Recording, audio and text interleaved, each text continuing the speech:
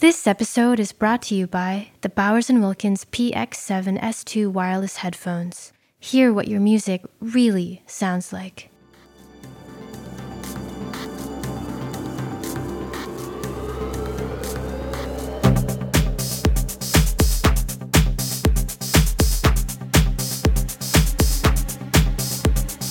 Welcome back, everybody, to another episode of the Darko Audio Podcast. Today, we're not talking about hi-fi, we're talking about music, and specifically techno.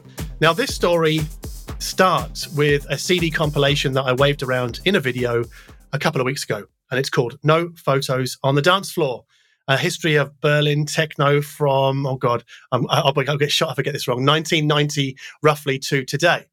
And that compilation was compiled by a chap called Heiko Hoffmann. And he also, before the compilation came out, he'd also curated an exhibition in Berlin about, I guess, would you say techno club culture, Heiko? Is that what you would? Yes. Or club culture in general, but with a focus on techno clubs. Right. So our guest today is Heiko Hoffmann. Welcome, Heiko. Hello. Welcome. And so, can you tell us a bit about the exhibition and the book and the CD? Yes, I can. So, all of that is linked together, and it basically starts with how I grew up in West Berlin and how I experienced the techno scene. So I was lucky enough to be of an age where I was a teenager in West Berlin when the fall came down. And was it 89, right? That was in 89. In November. And that didn't just mean that it was a big change in society and in history. It also meant that it was a big change in music and in nightlife culture for a whole generation, including me. So if someone would tell you today that in a couple of months' time, South Korea and North Korea would reunite, and there would be a radically new form of music that the youth of Korea, North and South, would come together to experience in completely new spaces, you would probably think, well, that's completely utopian. And that's what happened now 33 years ago in Berlin, that there was really a radical new form of music coming along, and that teenagers from the East and West would spend their nights in those abandoned places, and also dance and experience music in a very different way from going to discotheques just a couple of months previously. So this experience of this early techno scene in Berlin, it really changed not just the music that I was listening to, it also changed the friends that I made. It changed the work that I would then go into. And that led me, 30 years later, to wanting to do this exhibition on the history of Berlin nightlife since the fall of the wall, because it was a story that hadn't really been told in photography and video art yet. And I realized, although, the title No Photos on the Dance Floor is a direct relation to that, in most Berlin clubs, it's forbidden to take photos. So you usually get these stickers on your camera phone and are kicked out of the club if you remove them and take pictures. But there's still quite a lot of photography that has been done in clubs, usually from photographers or artists that are part of that scene or part of that club's community.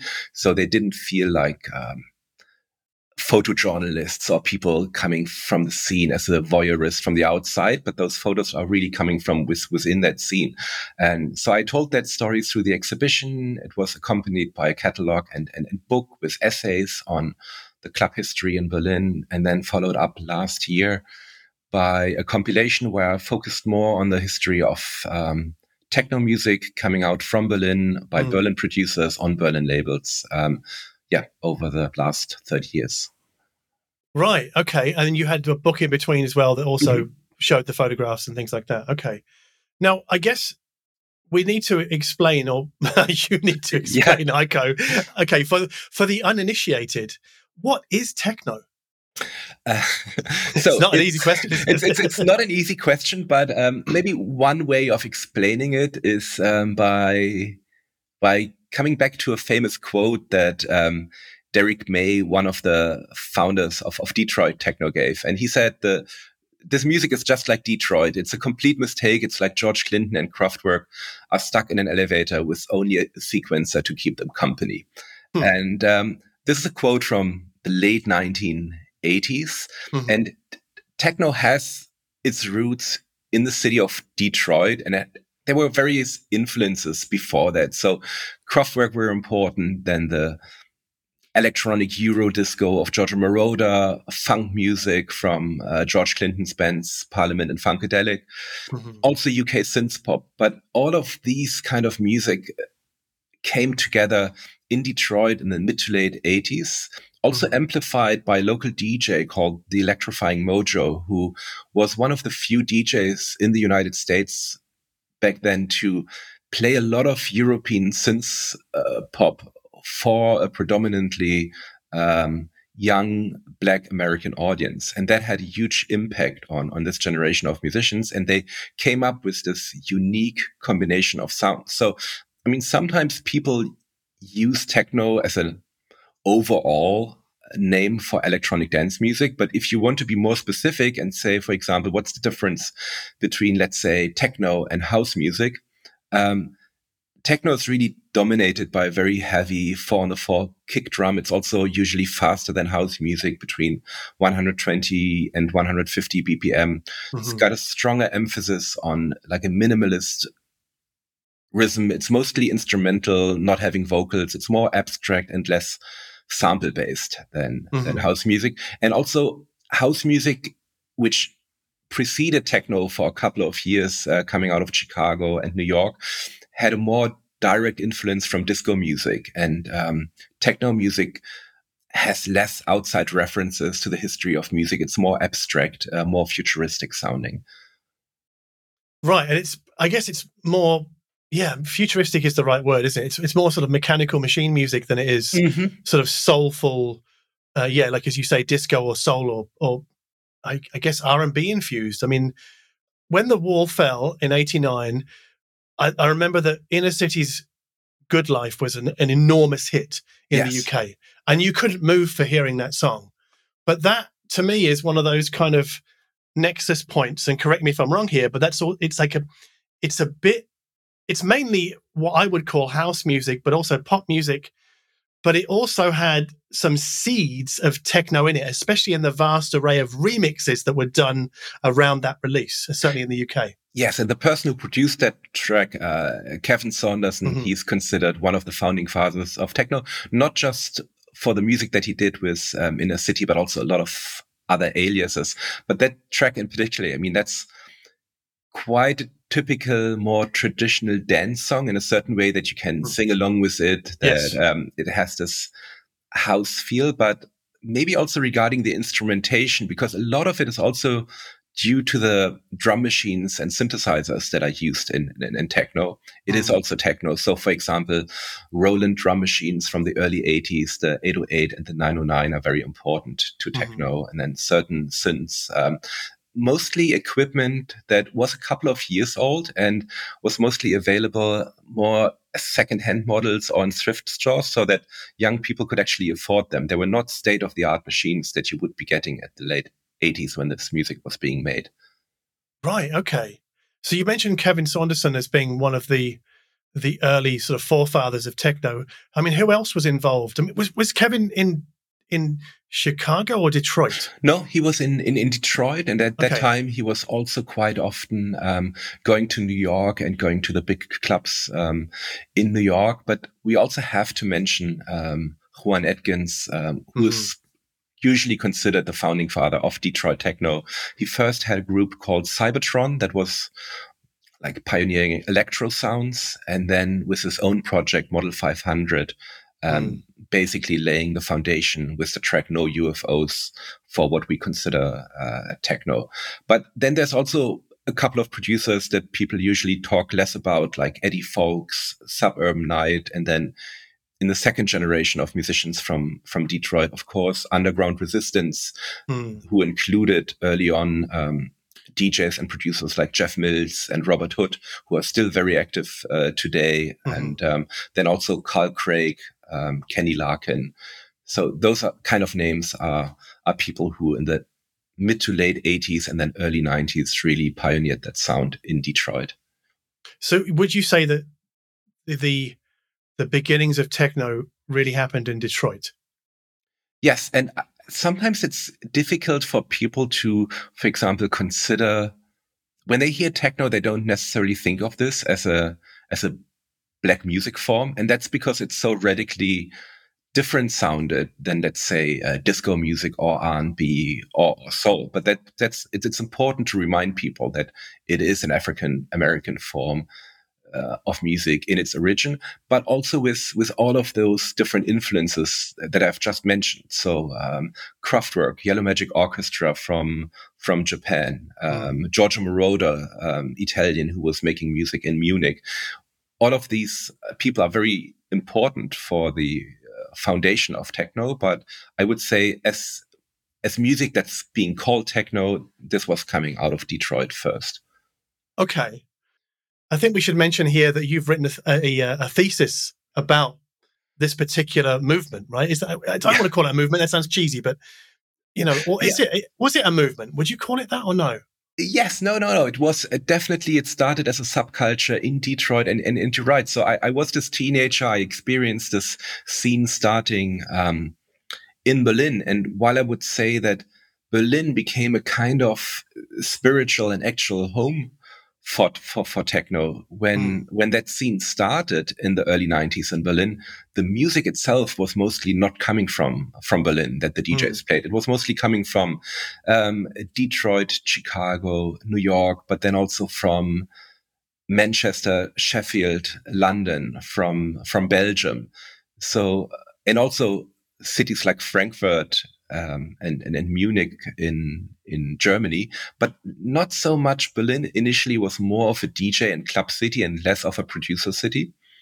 But so can you remind me of the question again? Yeah, you were going to tell us about the thesis that you wrote about this. So then I became a student, and then I studied for some time in the US, and then I wrote my master's thesis on actually Detroit techno as an African American art form, because back then this music wasn't considered African American music, and even in the academic world, if black music was taught at American universities, it basically stopped with hip hop, and my aim was to change that and to show the story continues, and it includes music that maybe people wouldn't, back then at least, consider to be black music.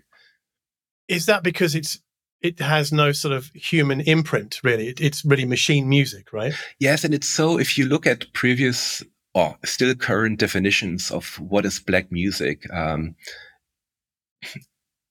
like these definitions include, for example, that a lot of this music is referencing an African American past, either in the choice of samples or if you look at jazz music, there's always like often a call and response or some kind of signifiers that's incorporating previous forms of that culture. And then the performance aspect is usually very important in African American music traditions. Then there's this whole trope of music coming from the street, which Detroit is not. I mean, it was coming from an upwardly mobile working class, which is also quite fascinating. So those Detroit DJs and producers, they were part of a high school scene in Detroit, and most of their parents were working for the automobile industry, which was huge in the 1980s in Detroit.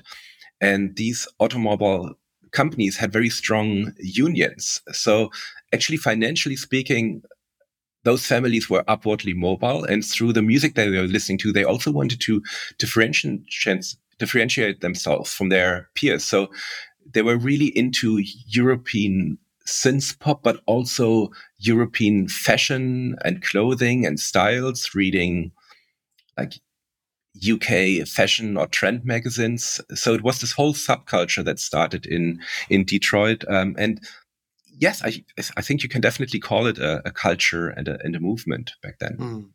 I mean, one thing I read several years ago was that the techno, the sound of techno, the mechanical sound of it was really mirroring the sound of a car production line in Detroit.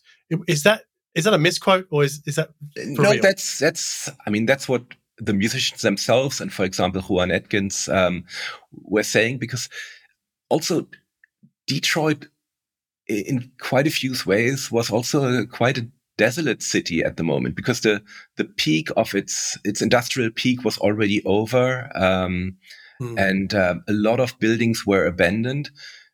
So on the one hand, you had the rhythms of the machines and the images of those factories, but combined with a pretty dystopian outlook as well. It was not just super optimistic and positive. And I think that combination was very important to Detroit, and maybe an explanation why this music also was made in Detroit and maybe not in some well-off suburb in the United States. So is it the case that techno made the jump to Europe before it really sort of spread its wings in the USA? Yes, definitely. And I mean, one of the main differences and one of the big explanations why this music took hold so fast in Berlin is that in most places around the world, really, or in the UK, in other cities, in Germany, in France, when people were playing techno music, you didn't really have dedicated venues that fitted this music and this culture. You basically had your discotheques that you already had since the early or mid 1980s, and then promoters took over one night and made like a house and techno night. But in Berlin, you had these abandoned buildings, like very concrete buildings that you just filled with a simple sound system and lots of smoke and strobe lights. And this kind of industrial feeling of those abandoned warehouses, it really resonated well with this very raw music coming out of Detroit. And in Detroit itself, people didn't have these club spaces or not that culture. So I would say that techno, how it developed in Berlin, was a combination of this music that was imported, but maybe almost equally important was that you had the right space and also this energy created through the fall of the wall, that people were just excited. I mean, you were meeting people from the other side of the city for the first time, and that sparked such a unique energy, and that you have this in this spaces that were kind of neutral and that people from the East and West also discovered at the same time, because they weren't used as music spaces before. And I think it's this whole combination of things that really, made techno as big a subculture as it was in the 90s in Berlin. So why were there so many sort of abandoned spaces? Was it because the wall fell, or did they just already exist on the eastern side? No, so those places where a lot of them were either industrial places, or, for example, Tresor is a famous example of that was a bank wall that belonged to a department store, and that had already been empty for, I think, 2 decades. Or another famous club, for example, was E-Werk, similar to Berghain or the Kraftwerk where Tresor is in today. They were former power stations who were also not used any longer. So they were like already abandoned buildings in the GDR, but they became super central because they were on the border between often East and West Berlin. So they were very easily reachable for people in the West and the East. And there was just this kind of anarchic situation where it was quite easy to get to find someone who has the keys to these buildings, or people would just break in and find some kind of power connection to these buildings. And then following that, it was fairly easy to get like a 3-month lease for these buildings. And the police didn't really control any fire exits or safety concerns. So it's just astonishing how much freedom there was and how much people could just do by taking over a building that was empty. So is this a good time to introduce somebody like Dimitri Hageman? Yes, into the story. Like he was one of the founders of Tresor, right? Yes, of both Tresor, the club, and then shortly after also the record label. And I would say that 2 of the most important people for first bringing techno from Detroit to Berlin and then establishing and progressing that scene in Berlin, were Dimitri Hegemann on the one side and then Mark Ernestos on the other side. So Dimitri Hegemann was founding this club and the record label Tresor, who from the very beginning had a very strong relationship to the producers that I just mentioned from Detroit. They'd met each other a couple of years earlier at a music conference in New York. And then, that's where it happened. Okay, yes. That's a blank that I needed filling. Like, how did Dimitri Hegemann meet all of these techno producers? Like, So it was actually an industry meeting in New York, and then Dimitri Hegemann had a record label called Interfish already before that, and that was putting out more experimental electronic industrial music. And one of those bands was a very small unknown industrial band called Final Cut, and Jeff Mills was actually a member of that industrial band. So there was already a connection with Jeff Mills preceding techno. And then when techno came along and Jeff Mills was part of Underground Resistance, that connection was already there. And when he heard the music, he immediately thought, okay, we have to get these guys over to Berlin. They have to play at the club. We want to actually start a record label to put out their music. So Tresor was actually started at a record company to put out the music from Underground Resistance first. So that was that connection. And then Mark Ernestos, who I just mentioned, he started a record shop, which is still around today and very influential, called Hardwax in Kreuzberg. And that was even before the techno scene really started. Mark Ernestos had the idea to have an import dance shop that was focused on bringing in house, soul, funk records from the US to Berlin. And then he just realized that a lot of those records were coming out first of Chicago and then Detroit, and then that the sound from the records coming from Detroit was quite different from the one in Chicago. And so he basically made the whole music through his store available so that people could buy them in Berlin, because I mean, there was no internet, and you couldn't just go into a huge department or CD shop to buy this music. Back then you had to rely on specialist record shops to get this music. So both of these people, who are still very influential today, Mark Ernestos and Dimitri Hegemann, they were like key for making this connection between the cities of Berlin and Detroit. Can you explain or flesh out the story of who Underground Resistance are, please? Yes. So it was actually a quite anonymous collective when they started out, consisting of Mad Mike Banks, Jeff Mills, and Robert Hood.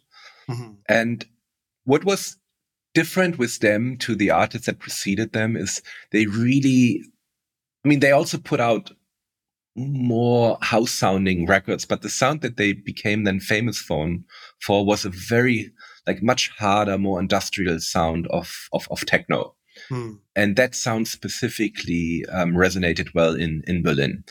So a lot of people, when they thought about techno in the early 90s, they didn't really think about Inner City or those earlier records from Detroit. For them, techno was the hard sound being made by Underground Resistance. And then Underground Resistance were also important because they were radically political, and they saw themselves as really like a force, like the techno version of Public Enemy, basically. Right. And this is still resonating with a lot of people today. And that, still today, there's a lot of people who stress and for whom it's important that also has techno has a very important political component to it, and that it's music made by marginalized people, or at least partly originally. And there's, especially in Berlin, there's still this huge myth. You still, just the other day, I was actually at a jazz concert by a famous South African jazz pianist. And even there, I saw people in Underground Resistance t-shirts. So you still see that today in Berlin. So did Mark Ernestos have to sort of basically just fly from Berlin to Detroit and try and sort of fumble his way through making business connections in order to get vinyl shipped back to his Hardwax store in Berlin? I think that came a little bit later. Initially, it was just Okay. making a lot of phone calls to distributors and figuring out and insisting on which records he wants, which records he doesn't want.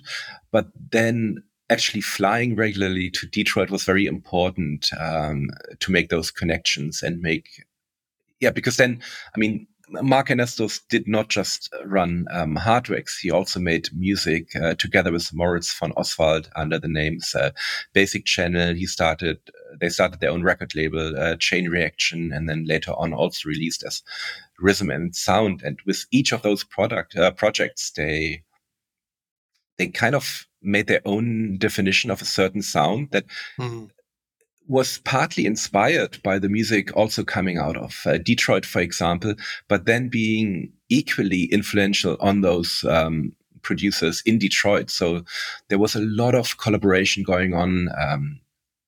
Mark Ernestos and Moritz von Oswald doing remixes for people in the US and vice versa, or having their records being pressed in Detroit. A lot of collaboration going on with these producers in those two cities. So what year are we really talking about with Basic Channel, Maurizio, so this started then a little bit like after the initial spark. So there wasn't really much techno music coming out of Berlin before 1992. And then with Basic Channel, a lot of their key productions came out in 94, 95. And then I would say also that techno peaked, commercially speaking, in 1997 in Berlin. So something that Berlin was also famous for was this big street parade that was happening in Berlin since the early 90s, called the Love Parade. And in 1997, that Love Parade had, I think, something like 1.5 million people attending. Like it's a number that's almost impossible to grasp these days, that you had 1.5 million people dancing to techno music in this heart of Berlin. That was the peak commercially, when a lot of people from that scene were also saying the music has sold out completely. It was dominating MTV, radio, the charts. And I'm not speaking about the music here from Basic Channel, but more commercially sounding forms of more mainstream sounding forms of techno music. And then you also, following that, you had this kind of reaction towards this huge popularity. So, for example, in 1989, that was also an important time. The Club Ostgut started in Berlin, which was the predecessor to Berghain. And that was taking the music back to its more like darker, heavier, more industrial sounds. And it was also very important that this was a predominantly gay club, because Berlin always had this big gay subculture in techno music. Okay. So can I ask who was it Dr. Motter that started the Love Parade? Yes, he was one of the people starting the Love Parade. That's correct. Right. What year was that? 93, 92? No, I believe it was already 1918. Really? That early? Okay. 9 or 90. So, but that was just like a couple of dozen people on the street.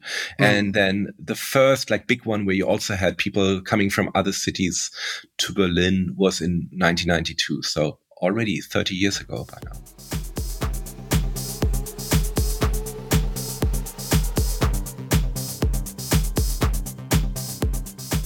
John, what was your first exposure to techno being in the UK? Well, I didn't really kind of get straight into techno. I came into it through the ambient end of things.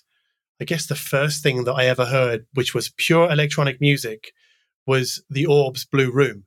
And I think I was amazed by that because there was a 40-minute version. Yes. Right, there's this thing that goes on for 40 minutes. And at the time, it didn't really click. It took about a year later before I really kind of was exposed to another compilation, a bit of Orbital, a bit of Aphex Twin. And then I started to kind of look around. And then there was the Trans Europe Express compilation. Yes, and I remember those. And also some of the early Warp releases. So things like the Artificial Intelligence album, which is coming out on vinyl again next week. Yes. And then the Artificial Intelligence series, so like B12, Polygon Window, or Black Dog Productions. Black Dog Productions. Yeah, those four I kind of really got into. But none of those I would ever describe as techno. Yeah, although they probably wouldn't exist without techno. I agree with that for sure. Yeah. So, there's also a direct connection because you just mentioned that your initial spark might have been the Orb, and one of the members of Orb back then was Thomas Fehlmann from Berlin. And correct. Yes. He's also a very important figure in that he was already making music long before techno came around in Germany and in the UK. He was actually coming more of a post-punk new wave scene, being originally from Switzerland and being a member of a band called Palli Schaumburg that then later on also Moritz from Oswald from Basic Channel was a member of. But he was, he made like Germany's first techno compilation, I think also in 1990, and then went on to make a lot of great techno recordings under his own name. Right. Okay. Yeah, that makes sense. Yeah, I'm a big fan of Thomas Fehlmann's solo work, especially, and in fact, I really do think that he is the lifeblood of the Orb. And when he's not part of the Orb, they kind of lose it a little bit for me. I know he's kind of in and out again now, but there's that insistent swing and pulse to the Orb's early recordings that kind of crops up again maybe about 5 years ago and then went away again as he came and went. Yeah, I agree. And yeah, but also in the UK, there was the all that sort of LFO, tricky disco also on Warp.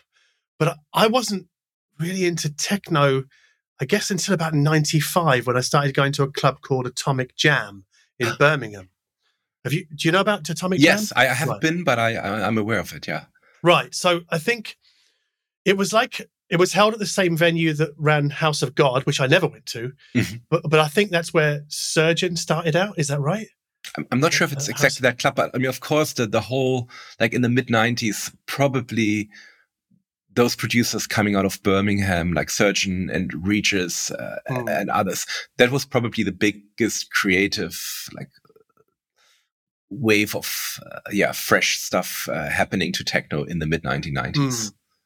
But I always found, in the 90s, I found Surgeon stuff far too mechanical to listen to at home. Which is why I kind of gravitated towards the Autechres and the B12s because it was more designed for home listening. But I think my exposure to techno in clubs allowed my brain to sort of more easily accommodate techno at home after the fact, if you know what I mean. Yeah, and that's also something that I'm wondering, but I can't answer for myself, is how many people are out there who enjoy listening to techno at home who've never been to a club. Right, yeah, because I mean, a lot of people tend to perceive techno as it's mindless club music, right? This is what they say, but I don't see that at all because for me, it's the subtle changes that go on in this fairly kind of uniform structure that make it interesting to listen to. So I would only disagree in saying, as with every music, I mean, there is probably a ton of mindless techno music out there, and a lot of stuff that I wouldn't enjoy listening to at home. But I think there's also quite a lot of things specifically to techno that is great for listening to at home. And one of those things that it can, by all its harshness or coldness, it can be very personal music in the sense also that compared to other forms of music, the artists making this music, they have control over each aspect of the recording because it's basically the producer is a composer, producer, more like a kind of sound sculptor and mixing engineer, all in one person. So the artist can really control every aspect of the sound, and there's often so many details to discover in techno recordings. And also, as you said, like the very nature of techno, that it is this ever-changing same. And on first listen, you might not notice that there is any progression or movement, but you can really get lost in those details. And that's what I enjoy about listening to techno at home. I agree. And I also think that because it's all artificially created using machines, more or less, and because, as you say, the artist has complete control over the sound of everything, what electronic music, let's call it electronic music just for a moment. What electronic music artists for me do is they create their own little worlds. They're world building with sound. And I found that absolutely fascinating with artists like the Future Sound of London or Global Communication. I know they're more the sort of, again, the ambient home listening thing, but they created this alien world. And a lot of what I enjoyed when I first started getting into electronic music was the fact it was very futuristic, future-facing or futuristic. Yes. And there was a heavy sort of, in the UK at least, a sort of maybe a space travel or alien vibe to it. I'm thinking specifically of Eat Static, yes, who were very popular because they came off the back of Ozric Tentacles and a more of a sort of, I don't know what you would really call that, prog rock kind of vibe. I don't know, but certainly not a techno vibe. And then you also had, what were their name? Bandulu? Bandulu. Yeah. So I've not heard somebody mention Bandulu for years. And I liked some of their stuff, like Cornerstone. I still play the album, but I think they put out far more records than ever I could even conceive of, right? But what you're saying also reminds me that there's this cliche of describing a lot of like techno or electronic music as soundtracks for movies that don't exist, right? But that I think that's valid, because I mean there is a strong connection between the kind of soundscapes that a lot of artists and there's also a lot of techno artists who on the side make ambient music or more listening music, and who then also, I mean, quite a few of them also then got later asked to actually make music for soundtracks because there is this strong connection. Right, but I think this harks back to what I was saying about world building. Yes. You know, like it sounds, the reason people kind of think of it as an imaginary soundtrack is because they've been drawn into this world that this electronic music producer has created and laid out in front of them. I mean, it's astonishing what can be done. It really is. And also the music, it lets more space for your own thinking or for your own imagination. Because if you have music with vocals on, or that's even with regards to its melody, that's more concrete than techno, then you kind of are already given a narrative. But with techno, because it's so abstract, you can either come up with your own story, or, I mean, there's also great, like, abstract instrumental concept albums, for example, from the Detroit artist Drexciya or Drexciya, and it's really world building, as you mentioned. You know, I think Brian Eno explained it exceptionally well one time, and I'm probably going to butcher this, but I'll give it my best shot. He said that music that has a vocal is closer to a portrait painting. You have a figure who's central in the mix, if you like, and you're drawn to that person. So your focus is already sort of established by that character in the middle of the song, because it's usually a song. Whereas and I think he was talking about ambient music. He was saying ambient music is more like a landscape painting without a human being in it.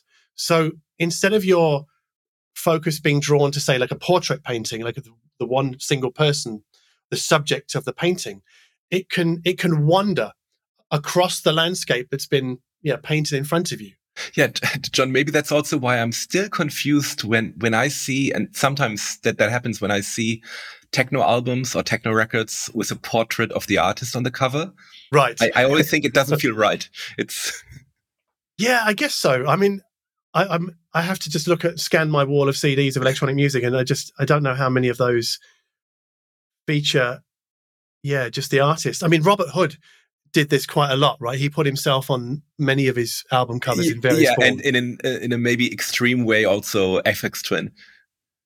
Yeah, yes, that's true, actually. But I think there was always a certain amount of grotesque distortion to those images, which I think reflected the music within. Yeah. So, but also he's a bit of a larrikin, right? Somebody who likes a bit of a laugh. So maybe he was doing it for those reasons. Yeah, and I'm sure that he was also doing it too, because back then everyone was being super serious about making electronic music, and he just wanted to, make fun out of that. Yeah. But I'm making a series of videos on my Patreon at the moment about key releases that got me into electronic music, right?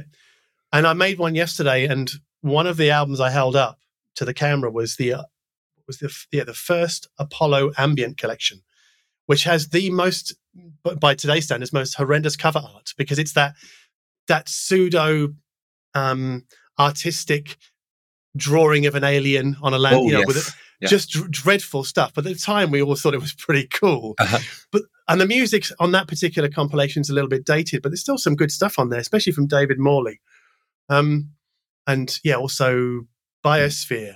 Actually, do you know what? It's interesting. Biosphere's first couple of albums, especially Microgravity, was what pulled me more towards techno, because it had more of a techno pulse. A lot of the tracks on it was a mixture of ambient soundscapes and then fairly insistent beats. Yes. And I think that's how I got pulled into it, really, from that kind of angle. But do you remember that Apollo compilation? Do you remember? Yes, I do. Right. And I mean, Apollo, of course, is also, it's an offshoot of R&S Records, who at the time were also putting out a lot of records. I mean, by FX Twin, but also by those Detroit producers such as Kenny Larkin and Rhythm is Rhythm. And I think they're still putting out interesting stuff today. They are, and I'm just waiting for them to reissue the which album is it? Electronic Highway by CJ Bolland. I want a vinyl copy of that. So I'm just waiting for that to come out again. It's only a matter of time. But yeah, so we've talked a bit about the UK scene, unless there's anything else you want to add about British people and techno. And no, maybe that it's interesting that early on, a lot of the major or best, in my opinion, music coming out of the UK was actually not coming out of London, but more coming from up north. Yes. Sheffield and Manchester, yeah. And I think, that's just interesting. And maybe it's also partly because of maybe of that industrial nature of the music, that a city like Sheffield is probably closer to the city of Detroit than London would be. Did Factory Records and the Hacienda play into any of this? So the Hacienda, famous nightclub in Manchester, was one of the first clubs, if not the first in the UK, with having regular dance nights on. And it was the nightclub which was also founded by New Order, who were also a heavy influence on this first generation of Detroit musicians. So everything is kind of connected. But also, there were these recording studios in Sheffield called Fon, F-O-N, I think run by the Cabaret Voltaire guys. So there is also a connection between the industrial music roots in Sheffield and then some of the artists that early on released on Warp Records. So, for example, there was also this project GTO, Greater Than One, and then also one of the founding members of Cabaret Voltaire was part of Warp. So, also in Sheffield, there was this connection between an earlier generation of more experimental, industrial people making music, and then continue making techno music. Was that Richard H. Kirk? Yes, sorry, that was Richard H. Kirk. Didn't he do an album called The Conversation? Yeah. I think it was on Warp. I think I bought that. I don't have it anymore, but it was quite dark. Yes, I think sadly he passed away like last year or so. Yeah. I mean, there was lots of cross-pollination going on, but I think I was probably not into it enough to really know about it, and also because there was no internet, and I was just relying on the NME, Melody Maker, and Sounds, the music press at the time, and then the monthlies like Select Magazine came later. But they didn't really do all that much coverage of electronic music. Not a huge amount. It was fairly sort of tokenistic. So I don't really know. Maybe John Peel was where you heard it, but I wasn't listening to John Peel at the time.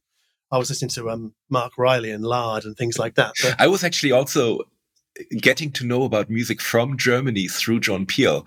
Really? Because in Berlin, you had the unusual situation because you had a lot of British soldiers since the end of the Second World War being stationed in Germany, that you could also have receive British radio. And John Peel did a show specifically for BFBS. It was the British Forces radio.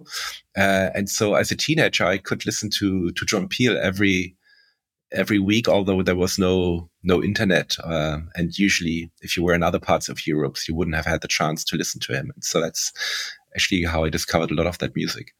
Okay. I guess just wasn't hip enough at the time. I wasn't cool enough, Heiko. Like I was just, But maybe also where there was too much going on. I had the feeling as a teenager before the techno scene started that there weren't, or at least where I was in Berlin, it didn't seem that much happening. So radio became very important for me for discovering music. Right. I think I got into most of the stuff that I discovered. Well, yeah, most of the stuff that I discovered was through my local record store, and just going in there and just seeing like Speed Jack. Who is Speed Jack? Okay, I need to have a listen to this at the counter and have a listen, and then maybe buy it or not.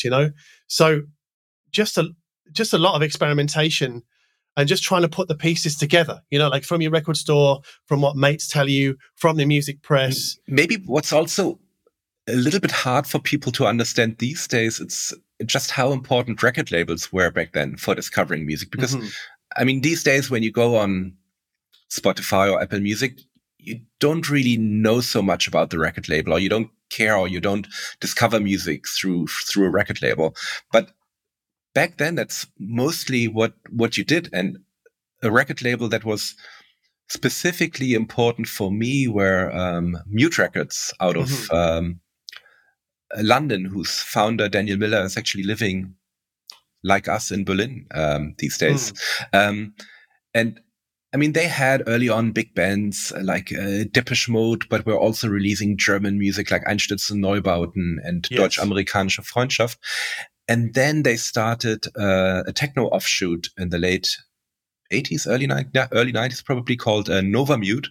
And that became a home for people like Richie Horton, aka Plastic Man, and a lot of other great music. And for example, I discovered a lot of music by just back then when you bought a record, sometimes they included like a piece of paper which the catalog numbers of their previous releases, and then just going through them and discovering a lot of music through that. And Mute was one of the great connectors for me from music from the 80s on to the 90s, and then further on.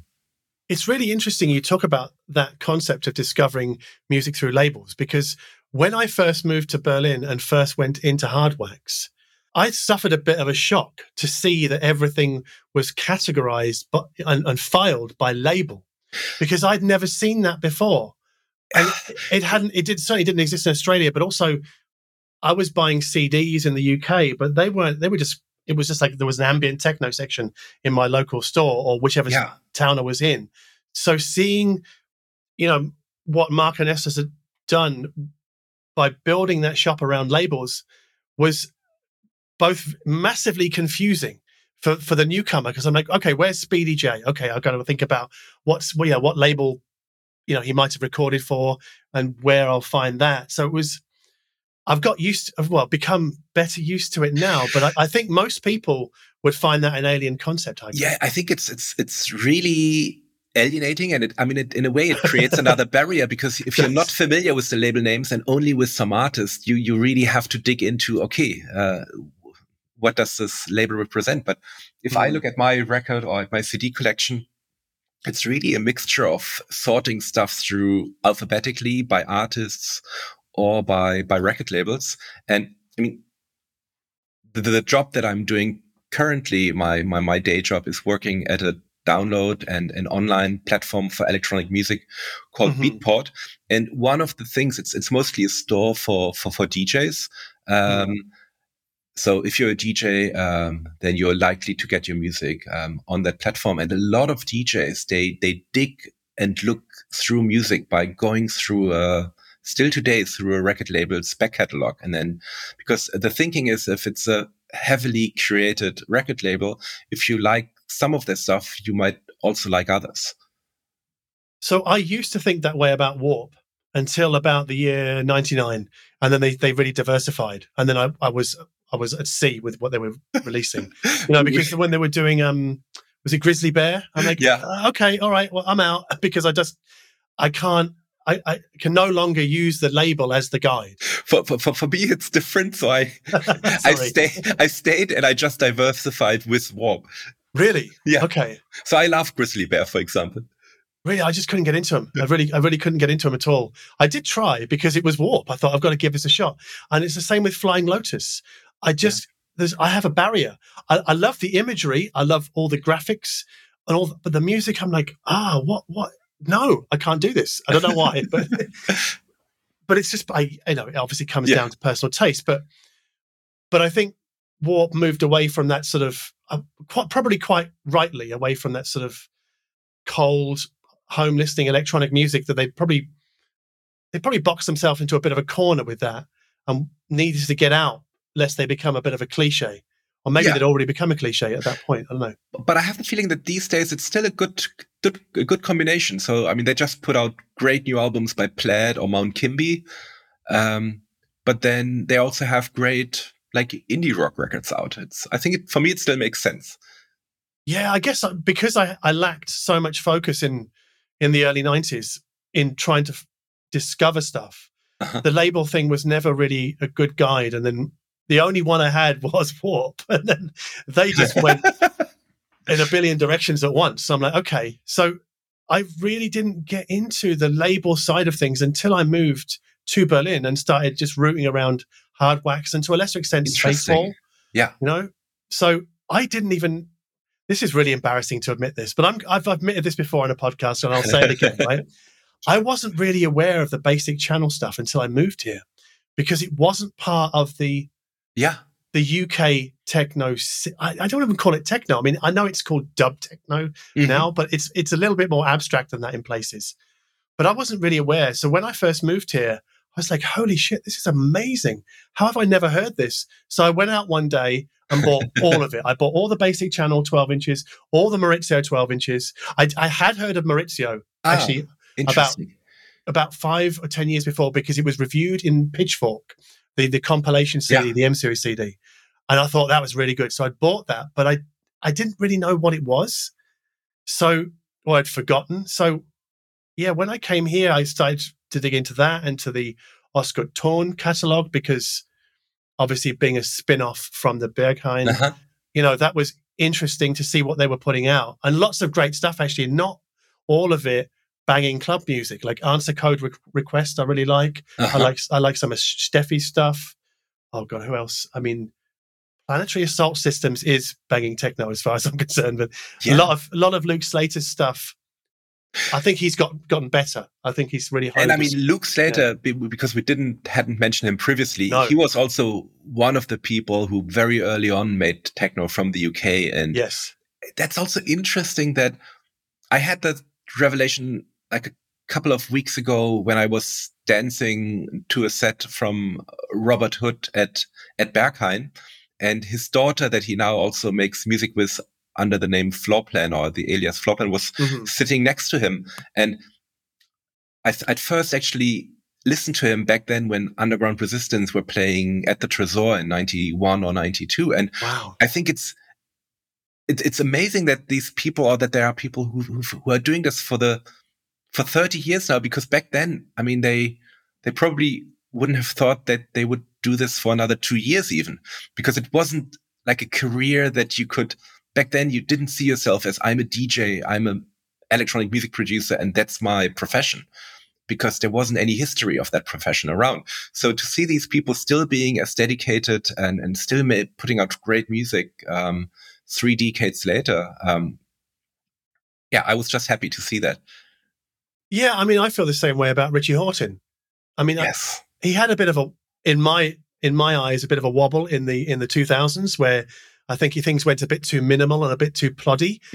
But his albums, especially the 90s Plastic Man stuff, are peerless, like, truly peerless. I mean, that whole, that 10-year period where I think he was doing stuff that nobody else was, well, not necessarily daring to do, but he was doing stuff that people followed. Like, he was definitely a leader and probably is again now. But again, he's somebody who's been around, since like the 89? 1990? 90, yeah. Yeah, so I think as you say, it's interesting to see that these I look at a lot of the lineups, Heiko, on club nights, right? And I look at how many what I consider to be old techno dudes are headlining, and it seems to be very dominated by guys that I have to say it is mainly guys. I mean, who started in the early 90s, Chris Liebing, Joachim Paap, Tony Surgeon, Richie Horton. Like these names come up again and again and again on lineups. And I don't want to get into the sort of the socio-political debate about gender splitting a lineup, because I think that is important. I'm not dodging it. Mm-hmm. But what I'm talking about here is just, I'm talking about the age of these people, not their gender, right? Just you look at techno lineups now, it's a lot of the same names as 30 or 40 years ago. I agree, and partly I think that's good, but also and especially maybe amplified by the last 2.5 years of the pandemic.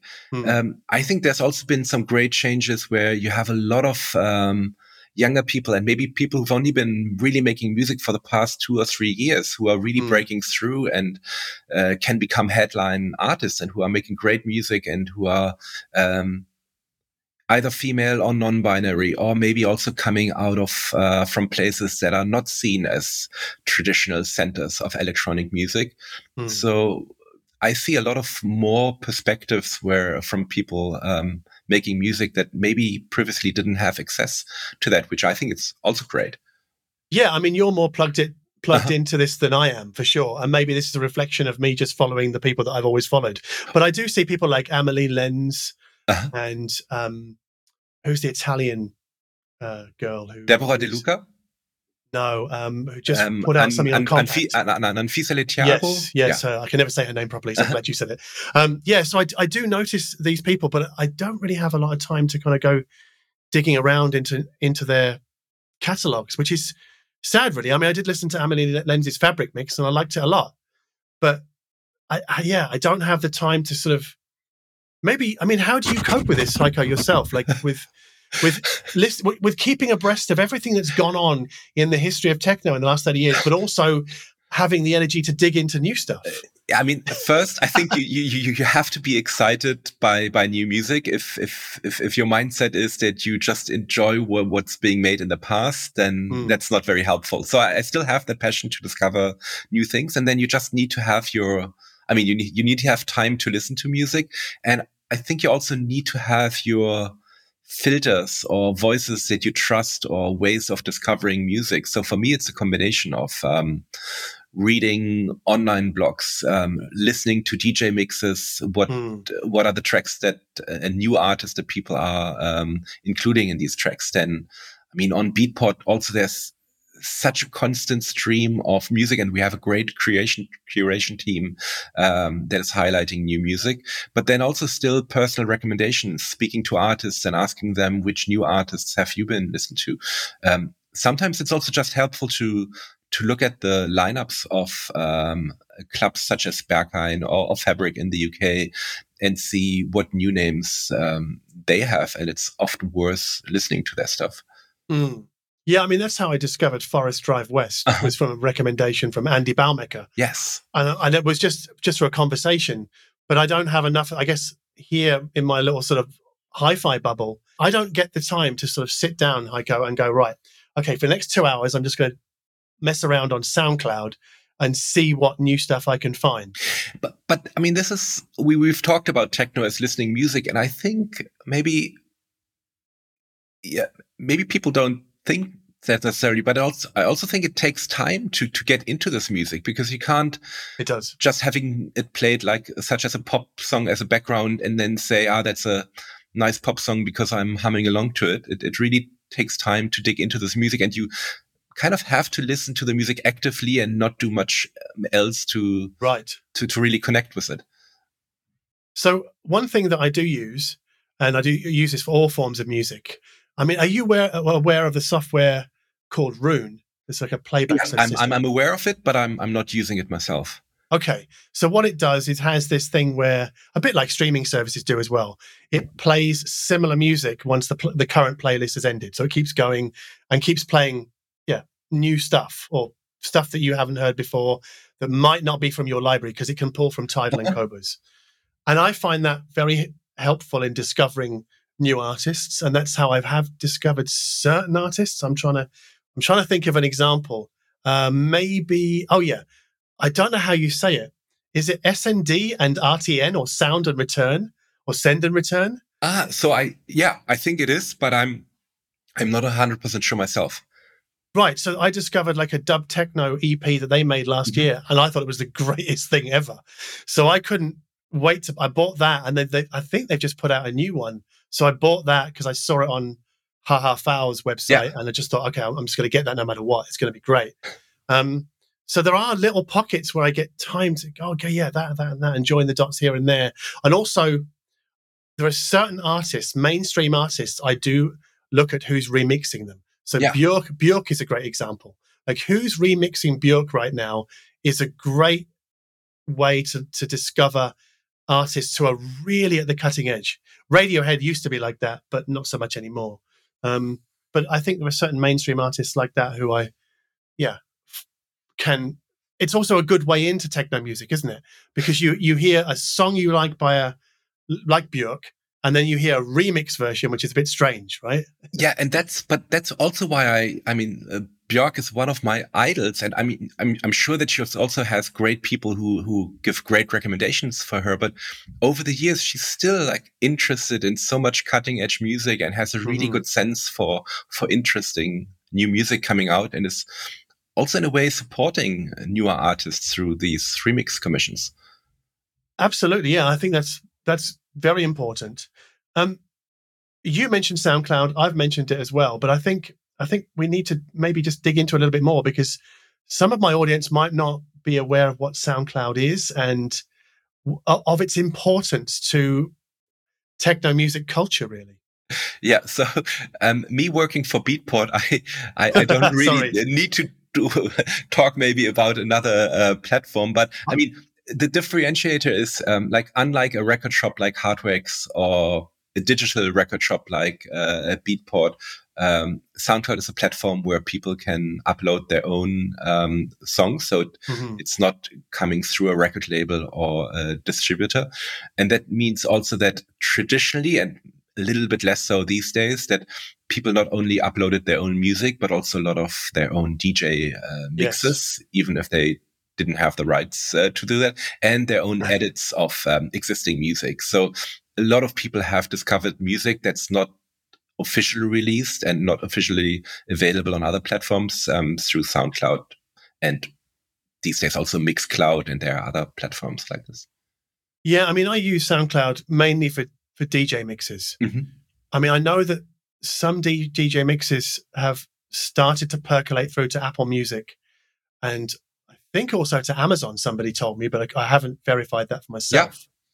But I find SoundCloud invaluable for just putting on like a Resident Advisor mix or a Dave Clark radio show or something like that. And I really wish I had more time to listen to Dave Clark's radio shows, because he really is at the cutting edge of, I guess, discovering new artists and he's another great example of a UK techno producer who's been around for 30 years and is still like so much interested in discovering new music. I would even argue that he's better at showcasing other people's music than he's been in the last couple of years at making his own music.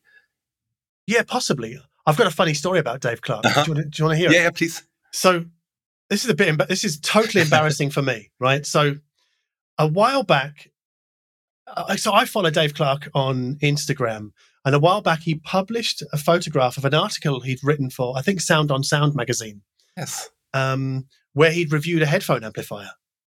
So I'm like, right, that's it. I'm going to message the guy and say, look, hey, follow your stuff for many years, but I just noticed you're into sort of hi-fi stuff. I had no idea, right? I said, would you be interested in chatting on a podcast? And he's like, yeah, absolutely, I would. So we tee up a time, but he couldn't use Zencaster, which is what we're using now, right? Because he doesn't use the Google Chrome browser. So he's like, how about we do it using Zoom? I'm like, okay, we'll use Zoom. Now, when I've done this before, this is going to be really, maybe I'll have to cut this out because it's going to make Dave Clark sound bad, and it's totally not his fault. Yeah. This is my fault for not checking. So when I've done this before with Zoom, the person at the other end has recorded their own audio, right? Yeah. So Dave and I chat for an hour, and it's fantastic. We have a chat about his career, also his interest in playback hardware and things like that. And as we get towards wrapping up, I'm like, okay, so you're going to send me the file, right? Yeah. And he's like, oh, what file? What are you talking about? Oh no! So I'm like, and I could see that he was, well, like I was mortified from embarrassment, but also I thought it was a little bit funny, and I know that he was annoyed, but also I could see he thought it might be a little bit funny. And he's so we had an hour and a half chat that no one's ever going to hear, and it was a great conversation. But you still had a great conversation, and maybe to bring this full circle to what you mentioned in the beginning about the exhibition that I did, No Photos on the Dance Floor. I actually had the pleasure to guide Dave Clark through that exhibition. Ah, nice.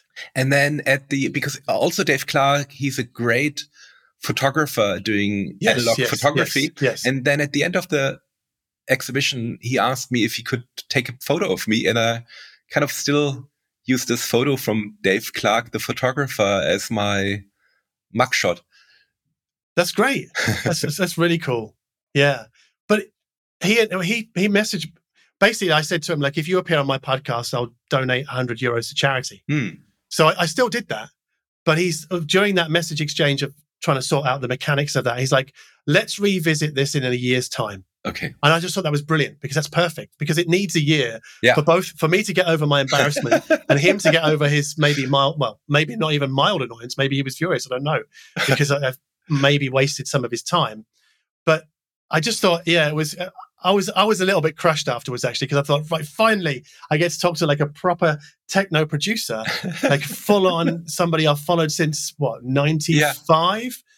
And so that was it's embarrassing for me, but whatever. Shit happens, it's just the way it goes. So now I'm prepared. Like if I do a Zoom podcast in the future, I know to record the audio myself for both of us, right? So I don't know. Heiko, is there anything else we need to cover about techno and really how it came? I mean, we've sort of wandered all over the place. I mean, yes. I don't think do we need to have a sort of a tidy ending? I feel like we need to have a sort of put a neat bow on all of this. I guess, okay, let me ask you this, right? So, and we have touched on this already. So who are some key techno artists that people should maybe think about digging into initially if they have no clue about this particular genre of music? So, I mean, we've already mentioned quite a few of them, but if I want to recap, I definitely, if you haven't come across the music of Basic Channel, Maurizio, the label Chain Reaction, or Rhythm and Sound, all of these are the same people making different music under different aliases. Mm-hmm. It's great music out there. Then maybe a German ambient and techno artist that we haven't mentioned yet is Wolfgang Voigt, Voigt, from Cologne, who is running the label that you've just mentioned called Compact. Yeah. And he releases music under a lot of different aliases. And for example, his ambient alias is Gas, Gas. Then he made great, like very sample heavy techno records under the name Mike Inc. or Love Inc. But I would recommend him. Then we haven't mentioned Ricardo Villalobos yet, a Berlin-based producer who made a lot of actually great minimal techno, still making great, like endless 12 to 15 minute tracks. But he's also an audiophile as well, as far as I know. Oh, he's got a studio with an amazing sound system. It's one of the best listening experience I've ever had, sitting in a studio and listening to him to music. But I mean, also, I mean, we've talked about a lot of like all the established musicians that have been around for a lot of time, but I'm equally excited maybe for people to check out a newer artist. There's an artist, for example, from Bavaria that I like a lot called Ski Mask. Oh, yes. Evelyn Emerson is an artist who used to live in Berlin, is now back in the States, and I've included also her in my No Photos compilation, who I like a lot. Then there's another Berlin artist called Object. There's a great artist called LSD XOXO living in Berlin, currently making great music. So there's a lot of great stuff out there. And then I know that you've also enjoyed like recent albums, for example, by Daniel Avery. Yes. Then there's a new album out by a producer from Detroit called Deep Chord, who's kind of following in the veins of dub techno from Basic Channel. His new album's great. Yeah. And for people who like this intersection of maybe techno and ambient music, there's this ongoing compilation series called Air Texture. And this year saw the release of Air Texture 8, compiled by two New York producers called Anthony Naples and DJ Python. And that's one of my favorite like electronic releases this year. I didn't know about that compilation series. I'm going to dig into that. That sounds interesting. Okay. Because I know who Anthony Naples is and DJ Python. Yeah. Okay. That's fascinating. Wow. Well, that should give people enough to kind of chew on for now, Heiko. I hope so. Well, thank you so much for your time today, Heiko. It was great, even just for me, from a selfish point of view, just to be able to talk about techno for an hour. So I hope it wasn't too tedious for you. No, John, it's been a pleasure talking to you. And then I hope we didn't bore the audience, and that I hope for you out there, there's some stuff to dig into and enjoy.